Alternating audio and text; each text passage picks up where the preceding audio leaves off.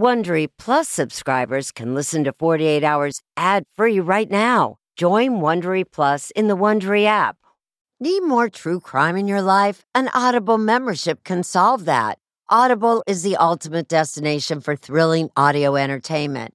As an Audible member, you can choose one title a month to keep from the entire catalog.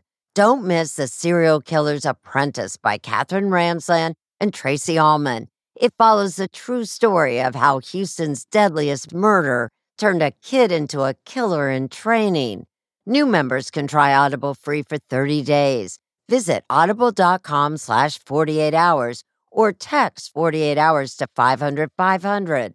That's audible.com/48 hours or text 48 hours to 500-500 to try Audible free for 30 days. Audible.com/48 hours.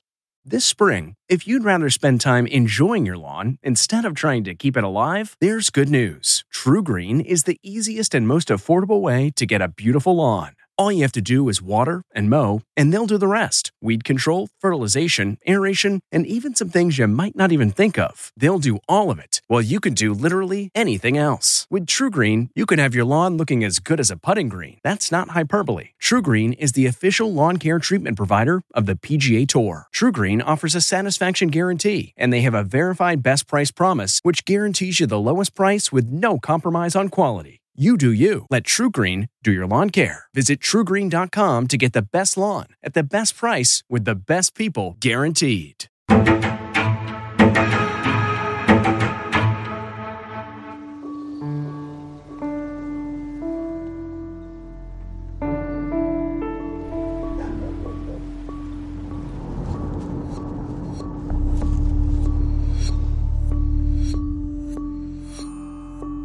Here we are.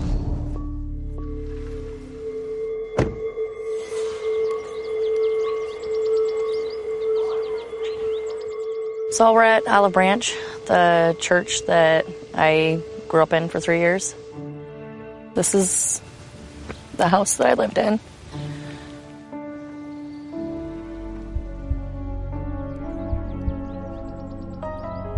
This is probably not a door I want to open. I don't know if I could handle being in there,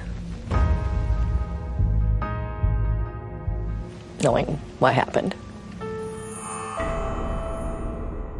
My name is Jessie. My hair is pink. I decided to change my hair. I also changed my name to Jessie. Jessica, I no longer wanted that name because she was a very sad, lonely, angry little girl, and I just didn't want that anymore.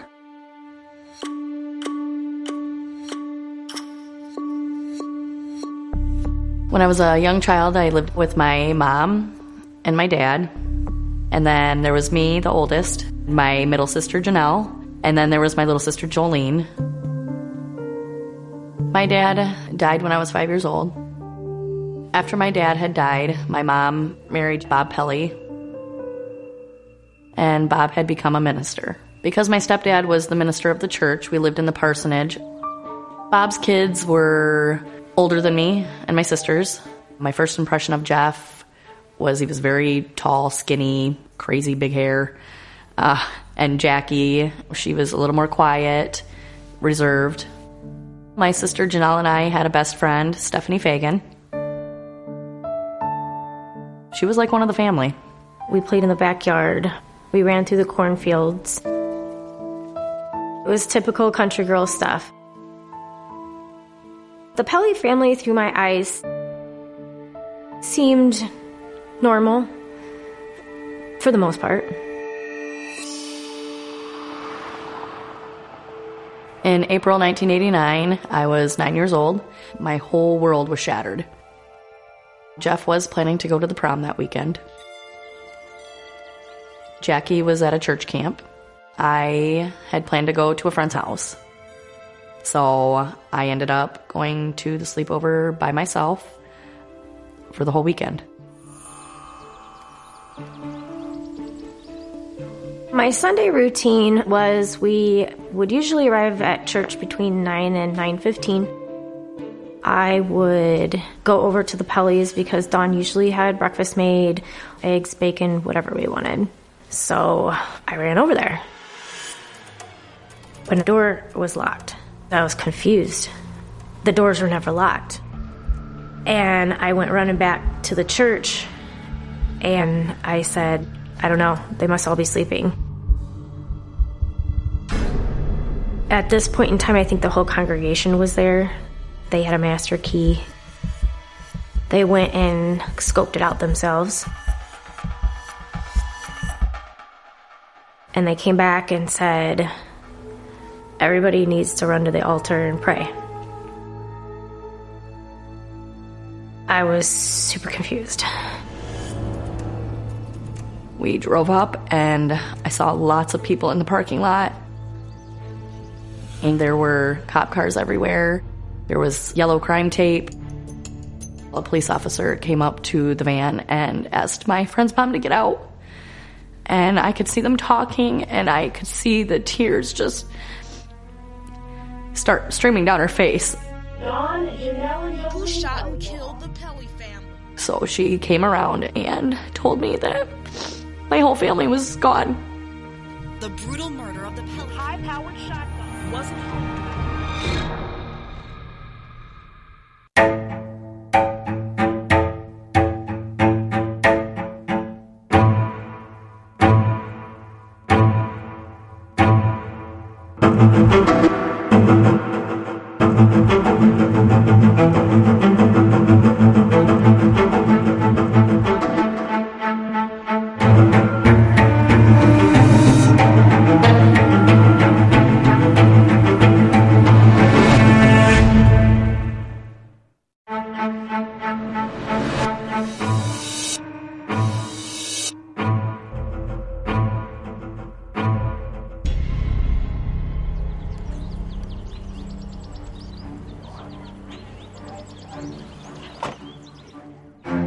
The brutal murder of the Pelly family shot to death in their home Sunday morning. It thrust a small town into the national spotlight.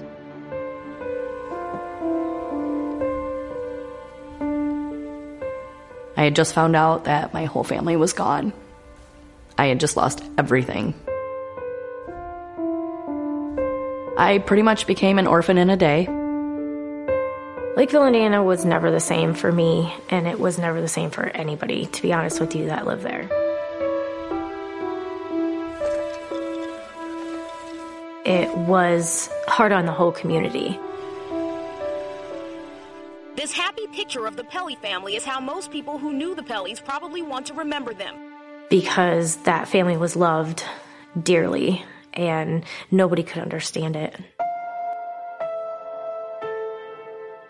Jesse and I, we were 3 years apart in age. It wasn't too hard for me to try to put myself into her shoes and to know what it must be like to lose everyone. The funeral was on May 3rd, 1989, in the church where Bob Pelly preached every Sunday, next to the house where they were murdered. It was standing room only. There was media everywhere, news anchors running around with cameras pointed at us as we walked in. Also at the funeral were Jesse's stepsister Jackie and stepbrother Jeff. Both had not been home the weekend of the murders. I remember seeing Jackie visibly, emotionally upset and shaken. Jeff, he was just flat and distant. It's like he was there, but he wasn't there. The only thing I remember about my family's funeral was the caskets.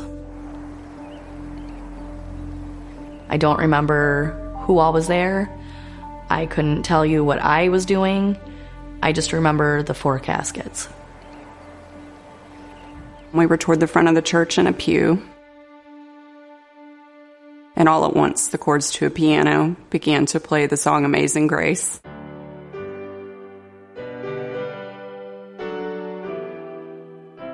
And I just remember being so devastated to realize the reason that the caskets were closed is because of the horrific way that they had died.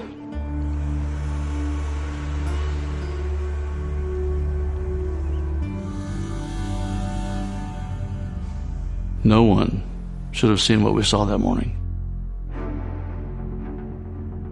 We walked in through the garage door, and upstairs, Robert Pelley was in the hallway, his glasses next to him. And he had 2 gunshots on his body. And then we went downstairs and saw Dawn, Jonelle, and Jolene. And that was what really put a face to this crime.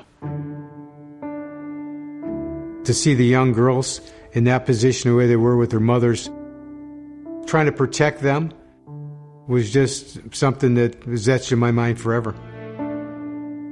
They were all shot in the head. It was devastating. It stuck with me my whole life. I mean, 30 years later, I can still see, if I close my eyes, the 3 people in the basement. As a detective, I saw the worst of the worst that morning, but we had a job to do. So immediately started talking about suspects. It did not look like a burglary. It did not look like a home invasion. The police spoke to all of the surviving members of the Pelley family, including Jeff Pelley. So do you know who killed your mother and father?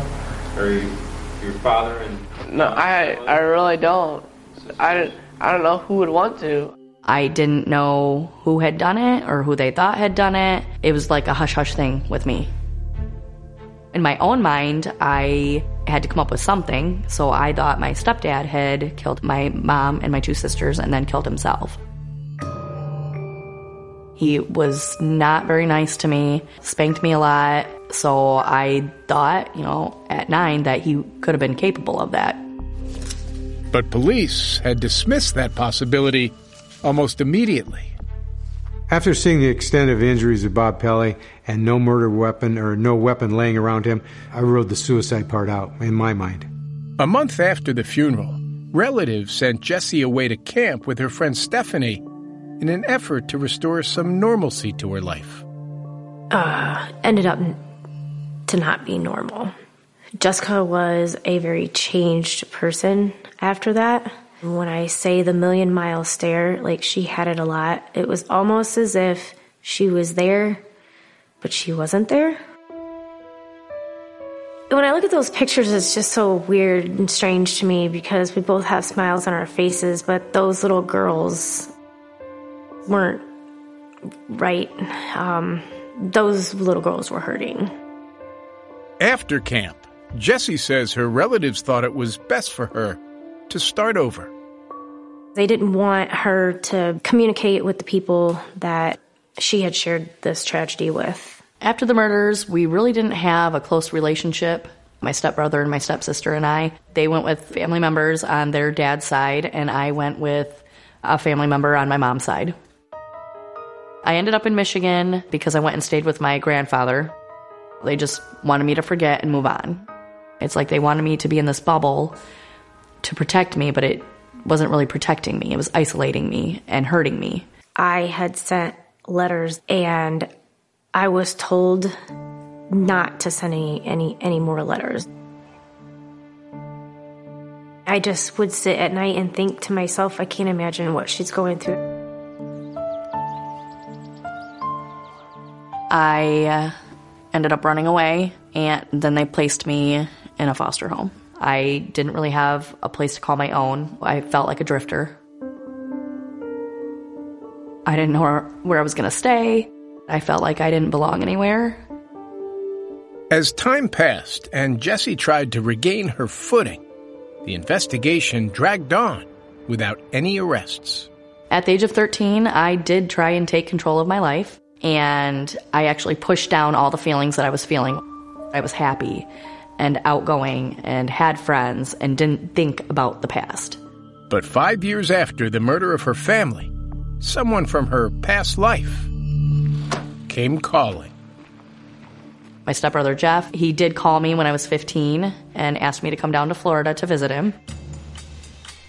When I went to visit him, he did have a really good job with the computer business. He had a wife, Kim, and had his own house, so he was doing pretty good. And the first thing that he asked me was, who do you think did it? So I looked at him and said, I think your dad did it. And then it was dropped.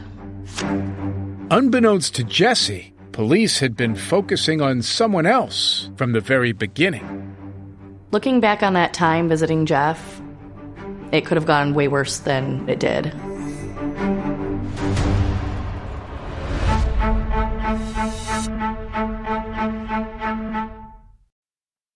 A sense of safety is important to everyone, and that's why I want to talk to you about SimpliSafe. It's an advanced security system that protects your entire home so you can rest easy. SimpliSafe is completely customizable with advanced sensors to detect break-ins, fires, floods, and more. You can have 24/7 professional home monitoring for less than $1 a day. So try SimpliSafe for 60 days risk-free. If you don't love it, you can return your system for a full refund. Plus, we're offering listeners 20% off any new SimpliSafe system when you sign up for Fast Protect monitoring. Don't wait. Visit SimpliSafe.com/48 hours. That's SimpliSafe.com/48 hours. There's no safe like SimpliSafe. Looking to instantly upgrade your Mother's Day gift from typical to meaningful? Shop Etsy. Get up to 30% off well-crafted and personalized gifts from participating shops until May 12th. This year, embrace your creative side. You know, the side your mom gave you. And shop Etsy for custom jewelry, style pieces, home decor, and extra special items she'll adore. Need something original and affordable for Mother's Day? Etsy has it. Shop until May 12th for up to 30% off gifts for mom. Terms apply.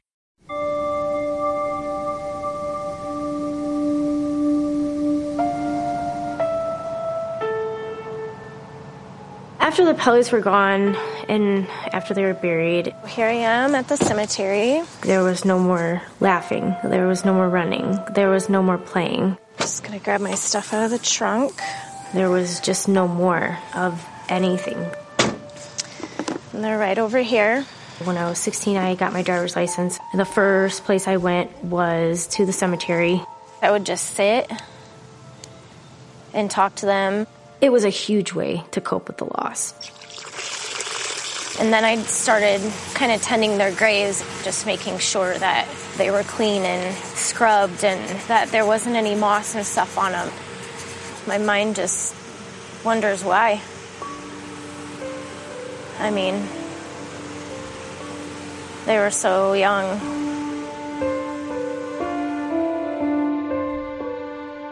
For years, Stephanie Fagan grieved the loss of the murdered Pelly family, but also the loss of Jesse.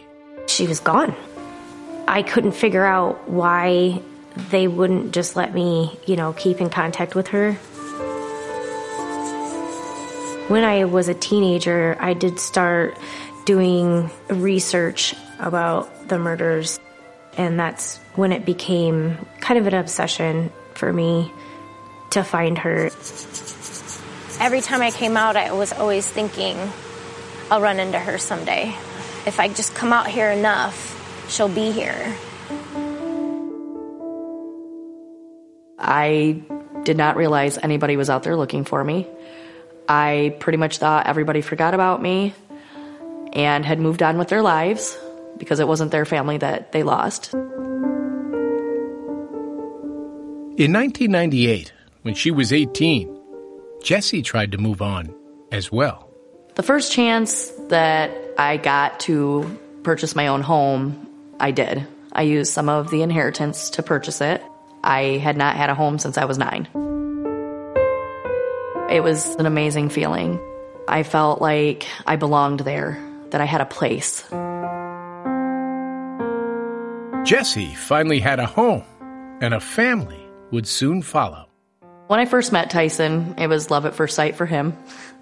Me, it was not. I was with someone else. So when we reconnected a couple years later, we just started hanging out, and ever since then, we've been together. I have 2 children. When my children were younger, they did know that I had a family and that they were gone. I did not go into detail.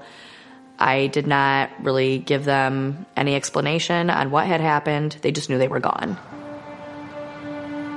But in 2002, 13 years after the murders, keeping her past buried would become more difficult.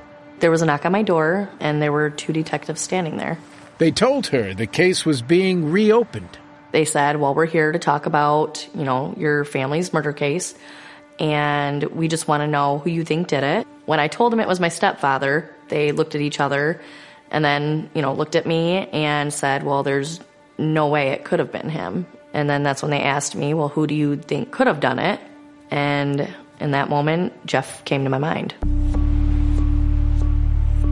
My older stepbrother, Jeff, liked to do things that just scared me. He was so quick to getting angry, and he would use his fists, he would fight, and they said, yep, that's exactly who we think did it. I got a pit in my stomach, and then they started telling me a little bit about the case. Reverend Robert Pelly, his wife, and their 2 youngest children were found shot to death in their home Sunday morning. I know there was a lot of angst in that family between him and his dad. I know a situation where Bob punched him one time. I think the neighbors saw a lot of that same thing as well. Just weeks before the murders, Center had handled a case in which Jeff Pelly had burglarized a home. Bob Pelly grounded Jeff for the burglary case. He could not go to the prom without his dad taking him. He couldn't go to dinner before the prom. He couldn't go to the after prom. The embarrassment of his dad driving him, not having to do any of the other activities, was crushing to Jeff Pelly. Conducting an interview with Robert Jeffrey Pelly. I interviewed Jeff with his grandparents May the 1st, 1989. Did you have anything to do with it? No, I didn't. Me and my father didn't get along sometimes. Sometimes I'd be really upset with him. But we always worked things out. But investigators didn't believe him. When you're talking about the death of your family, you think, every once in a while he'd tear up or he'd cry. He never did any of that. The main evidence against Jeff was the timeline.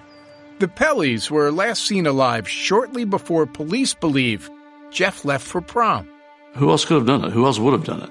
Who else had the motive? I believe he killed his family and then was able to go to the prom. Yet back in 1989, the case against Jeff was thin. We didn't have any forensic evidence. We didn't find a murder weapon. No eyewitnesses. We had circumstantial evidence and the timeline. Very tough case to prove, very tough case to prosecute. The prosecutor's office chose not to file charges on Jeff Pelly. At the time, the prosecutor did not think we had enough. To my mind, I thought we had enough. But 13 years after the slaughter of the Pelly family, a new prosecutor thought there was enough evidence. Jeff Pelly was arrested and charged with 4 counts of murder. When I heard Jeff was arrested, I was just waiting until the trial to see, what was going to happen. I was scared that he was going to get out, come after me. When he's angry, he's not a nice person.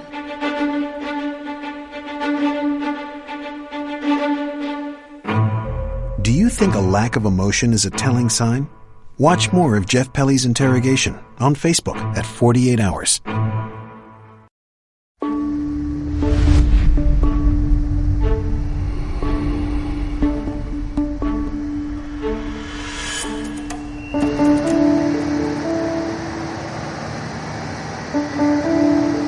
When I came back to Indiana for the trial, it was like coming back a stranger. 17 years after the murder of her family, Jessie returned to the place she once called home. I felt like it had never been my home. I couldn't remember a lot about it. I couldn't remember a lot about the past. On Monday, a jury got its first good look at a man most people in St. Joe County haven't seen for a long time, Jeff Pelly. And when I went to trial, people were asking who I was. And that's when it hit me that, wow, I really was lost. A jury of 7 men and 5 women will hear the case against Jeff Pelly. I was scared to see him. I was scared to have all these memories come back up. I did hope to have a reunion with Jessica at the trial. My anxiety was very high because I thought, okay, here's my chance. I'm going to be able to see her because we're all going to be in the same courtroom. And that never happened. That's because Stephanie was a witness, and only in court the one day she testified. I was not allowed to see her. I was not allowed to contact her. Tuesday, lawyers laid out their cases to the jury in opening statements. This was a totally circumstantial evidence case. There was a very, very small window when the family could have been murdered. It was very clear the only person who could have done this was Jeff. The prosecution's theory was that Jeff killed his father in an argument over prom and then had to get rid of the surviving witnesses. The prosecutor took the jury through the timeline. On Saturday, April 29th, the Pelley house was definitely buzzing. Many of the individuals going to the prom wanted to come by and show Bob their prom dress, their prom tux. His home was always open. He wanted to be someone the community could depend on, someone who could be trusted by his parishioners. So up until roughly 5 o'clock, there was a lot of traffic in and out of the home. But the prosecution says by 5:30, no other visitors could get into the house. The house was locked up as tight as a drum. It became very clear that the murders had to happen between, say, 5 and 5:20. The biggest thing was Jeff said he wasn't there. Jeff told investigators he left before 5 o'clock. But witnesses testified they saw Jeff's car parked outside the Pelley home after that. The witnesses who saw when the car was at the house and when the car left the home, he was clearly at the house. Jeff's prom date also testified. She said when Jeff showed up at a nearby friend's house at 5:30, he wasn't wearing his tux. The idea that he had to take the prom outfit down to his girlfriends, and there was no pictures taken with his parents, said a lot about what he had done in the house. He had to get out of there. Jeff's prom date also recalled something Jeff told her at an amusement park the day after prom, shortly before news broke of the murders. Jeff had seemed troubled. When she asked him what was the matter, Jeff had told her he thought something bad had happened at home. It seemed to come out of nowhere for this whole situation unless he knew something had happened back in Lakeville, Indiana. Even though Jessie had not been home the weekend of the murders, she was also called to testify. The day comes to where I have to testify, and I was very nervous because I knew I was going to see Jeff. And at this point, I did want to say something to him, that he took my whole family from me. He destroyed my life in one split second. As I sat on the stand and looked at him, he didn't even look at me. I did not get what I wanted. It's like he just pretended like I wasn't there.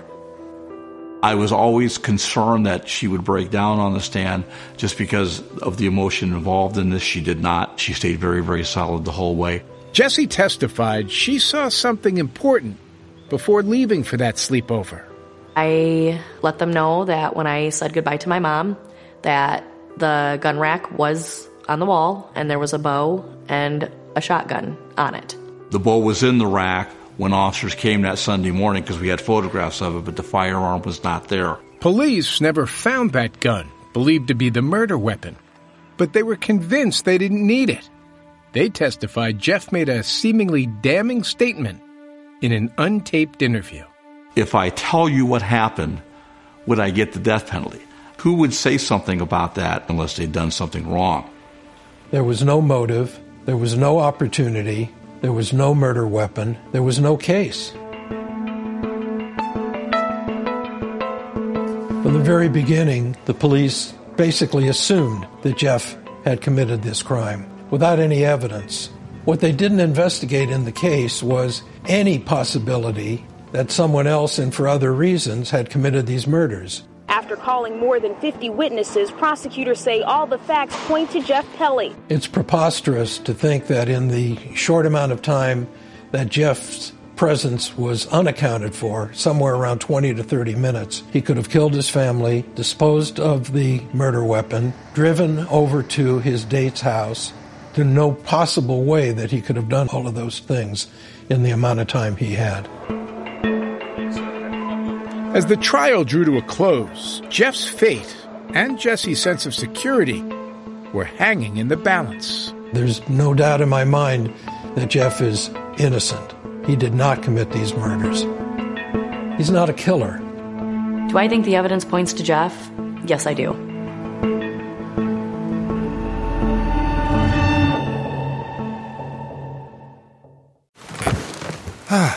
The comfort of your favorite seat is now your comfy car-selling command center, thanks to Carvana. It doesn't get any better than this. Your favorite seat's the best spot in the house. Make it even better by entering your license plate or VIN and getting a real offer in minutes.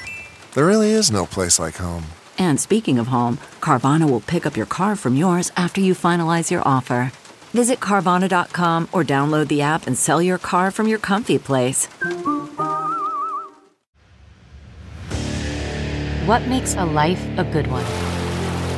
Is it the adventure you have? Or the friends you find along the way? Maybe it's pursuing your passion while striving to protect, defend, and save what you believe in every single day. So, what makes a life a good one?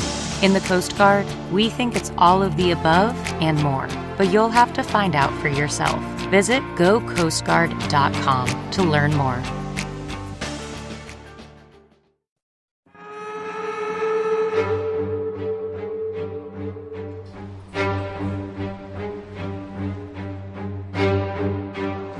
The prosecutor started his closing argument, letting the jury know it was his burden to prove the case.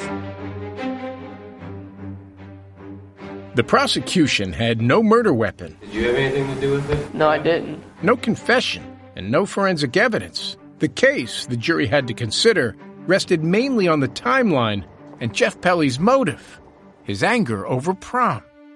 Waiting for a verdict was very nerve-wracking. But now the burden of deciding Jeff Pelly's fate is theirs.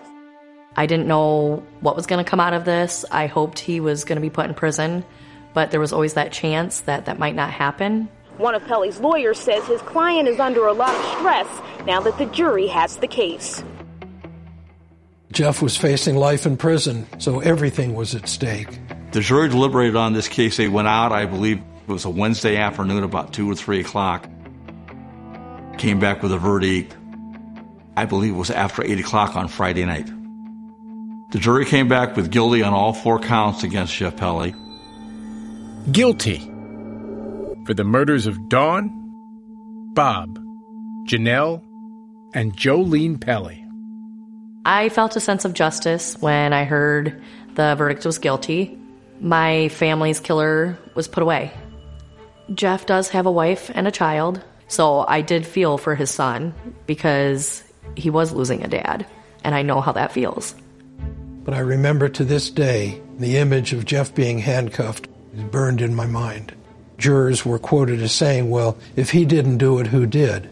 That is not proof beyond a reasonable doubt. Jeff was sentenced to 160 years in prison for the 4 murders in this matter. The case, however, was far from over. So after the conviction, we of course filed an appeal, and we were successful. The convictions were set aside on a number of procedural grounds. I actually had someone call me and tell me that, and I remember being at Save-A-Lot, actually, and I was sitting in my car, and I just started crying because I was afraid it was all going to start again, and I didn't want to have to look over my shoulder. But Jeff remained in custody, and in February 2009, the Indiana Supreme Court upheld Jeff Pelly's conviction. The sentence stood. With the case seemingly behind her, Jessie decided her children were old enough to hear how she lost her family. When I was first told about my mom's past, we were actually in Indiana. She took me to her sister's and mom and stepdad's graves. She told me that they had been killed when she was 9. It made me sad because I was like, well, that's your family, that's my family. I had never actually witnessed her cry like that. So I would Google Pelly murders, Jessica Pelly. You know, any 2 words that I could put together to figure out where she was. Well, I had found one clipping of one article that said Jessie Tourangeau. So I went on the search bar, typed in her name, boom, this eye came up. It was just this part of her eye. I knew it was her. I knew. Part of me was scared because I thought maybe she didn't want me in her life. But I said to myself, you know what? I've come this far. There's no stopping now. I don't know if you remember me or not. My name is Stephanie. We were close when we were younger. I'm just going to write her a letter. I'm going to tell her how I feel. I'm going to tell her who I am. And if she wants me to be in her life, fine. If she doesn't, I will leave it to you to write me back. I will probably be biting my nails until you do. So one day I log into Facebook and there's a message from Stephanie Fagan. Well, I don't recognize the name, but I click on it and I read it. I have huge tears in my eyes right now just knowing that you were actually going to get my letter this time. I just told her I've been looking for you my whole life. And I told her I took care of your parents' graves and I've thought about you and I've talked to you in my sleep. I've talked to you when I wake up. I've gone through my life and never lost sight of finding you. I never in a million years thought I'd ever see you again. And I'm bawling as I'm reading it. I'm just crying hysterically. And the feeling I got was someone reached out to me and has been looking for me this whole time and wants to get to know me again and wants to be around me and remembers everything. And at first she didn't remember me, but then I started kind of telling her stories about camp and it clicked immediately. I have missed you for many years. Much love, Stephanie. And the rest is kind of history. There we go. Stephanie and I call each other sisters. From the moment that we reconnected, we bonded in such a way that I've never had a bond like that. Jessie's cousin, Jamie Collins, also came back into her life. Reuniting with Jessie, she was this fierce, vibrant, kind of bold, free-spirited person with this hot pink hair. She had told me a lot of her deepest, darkest secrets about her past and her thoughts and her fears and her dreams. And we talked about so many things that in a lot of ways I felt like I knew her better than maybe I've ever known anyone. So Jamie said to me, you know, you should write a book about your life. And I told her, I said, well, everybody tells me that, but I definitely could never do that. And I probably couldn't talk to a stranger about everything. And she said, well, what about me? Could you tell me? And I told her, yeah, I could probably do that.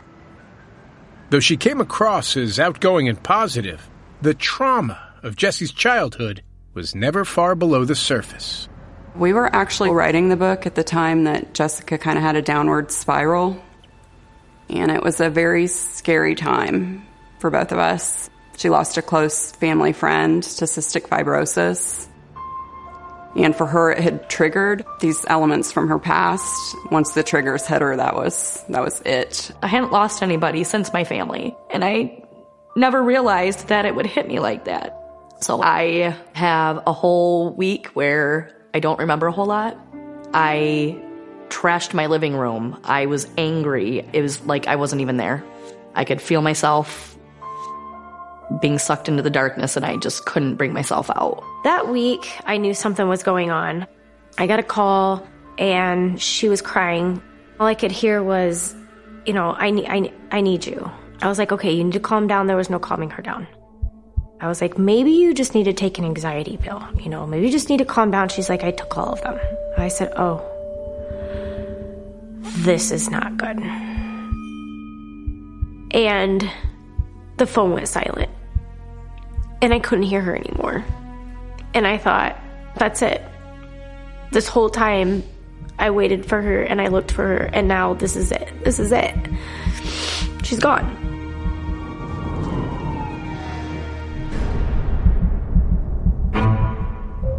See what mystery was solved when Jessie and Stephanie finally reunited at 48hours.com.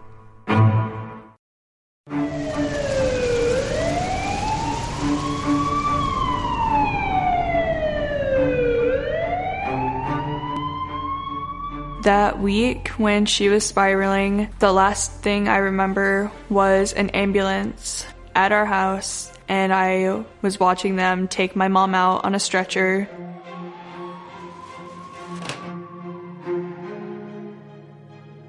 I ended up waking up in a hospital, and I didn't know how I got there. I didn't know what had happened, but the doctor asked me if I tried to kill myself, and I was floored. I guess I had taken a bottle of pills and tried to kill myself.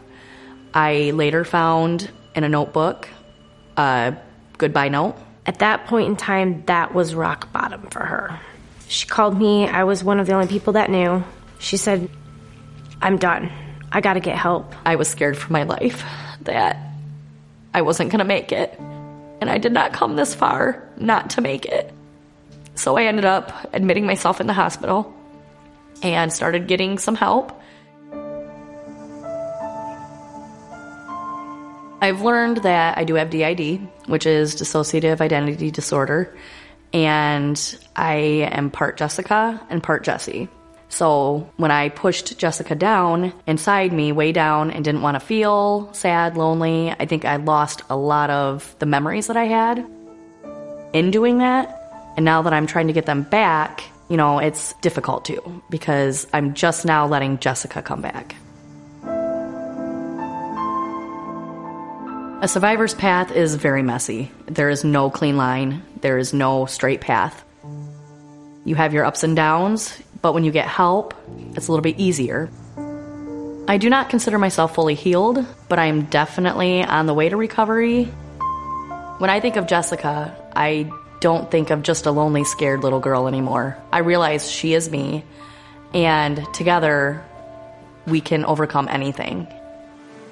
Anything, including a recent development in her stepbrother's case. It's still winding its way through the courts. Jeff Pelly's new legal team has filed a motion for post-conviction relief. 30 years later, there's still a legal process going on. It really is a form of slow torture, but I fully believe that he's not getting out. Jessie is trying not to dwell on it, and instead focusing on helping others. I Am Jessica, the book she wrote with her cousin Jamie, was published on April 29th, 2019, the 30-year anniversary of the murders. We've had a few book signing events, and it's been amazing just to see kind of the outpouring of support from the community. I just appreciate everybody that's been supportive and has hung in there with me. It's been really an overwhelmingly positive experience for both of us. When I read the book, it made me realize how strong I am, and it made me realize that I have a purpose, and it is to help people, and this book is one way that I'm going to do that. There's a lot I admire about Jessie. I admire Jessie for her strong will. I admire her for her strength. I admire her for everything that she went through. There you go. And I feel like she came out just this beautiful flower in a field full of weeds. That's how I feel about her. What am I doing with this lemon?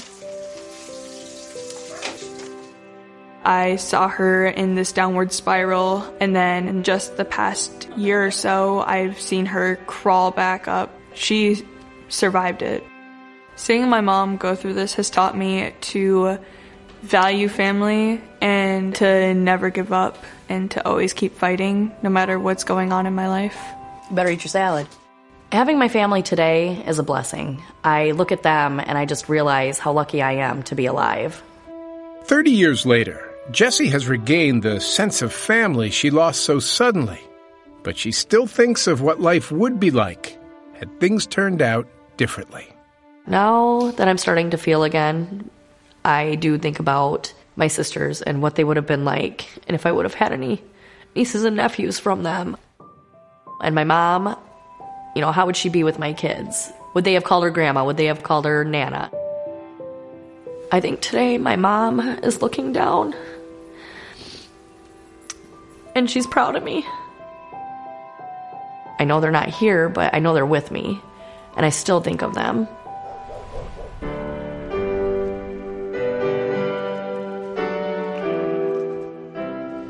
I remember singing with my sisters right up there on that stage.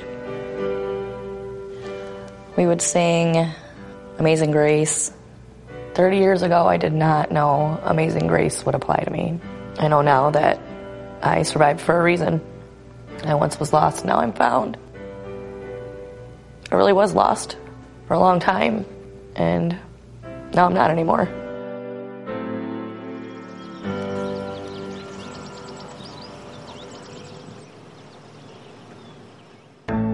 The Indiana University McKinney Wrongful Conviction Clinic now represents Jeff Pelly and has filed a motion for post-conviction relief.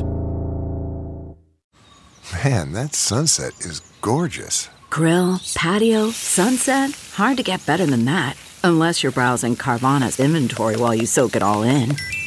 Oh, burger time. So sit back, get comfortable. Carvana's got thousands of cars under $20,000 just waiting for you. I could stay here forever. Carvana, where car buying meets comfort meets convenience. Download the app or visit Carvana.com today. Every day, our world gets a little more connected, but a little further apart. But then, there are moments that remind us to be more human. Thank you for calling Amica Insurance. Hey, I was just in an accident. Don't worry, we'll get you taken care of. At Amica, we understand that looking out for each other isn't new or groundbreaking. It's human. Amica, empathy is our best policy. I have a lady that just came to my house and somebody attacked her. This is horrible, this poor woman. Ezra is able to remember she was attacked on a muddy road. Everything changed when law enforcement found the body.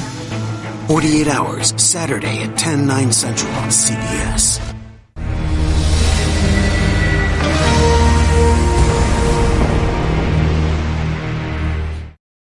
Hey, Prime members, you can listen to the 48 Hours podcast ad-free on Amazon Music.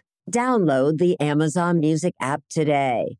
Or you can listen ad-free with Wondery Plus in Apple Podcasts. Before you go, tell us about yourself by completing a short survey at Wondery.com/survey.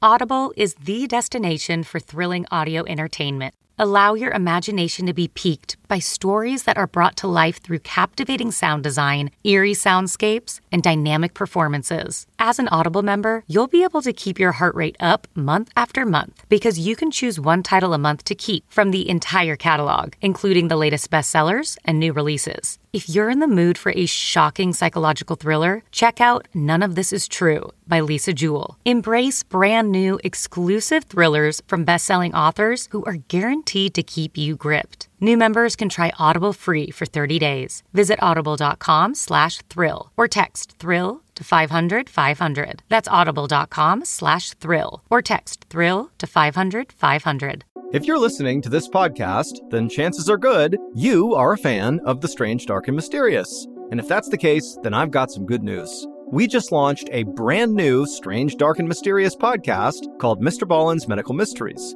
And as the name suggests, it's a show about medical mysteries, a genre that many fans have been asking us to dive into for years, and we finally decided to take the plunge, and the show is awesome. In this free weekly show, we explore bizarre, unheard-of diseases, strange medical mishaps, unexplainable deaths, and everything in between. Each story is totally true and totally terrifying. Go follow Mr. Ballen's Medical Mysteries wherever you get your podcasts, and if you're a Prime member, you can listen early and ad-free on Amazon Music.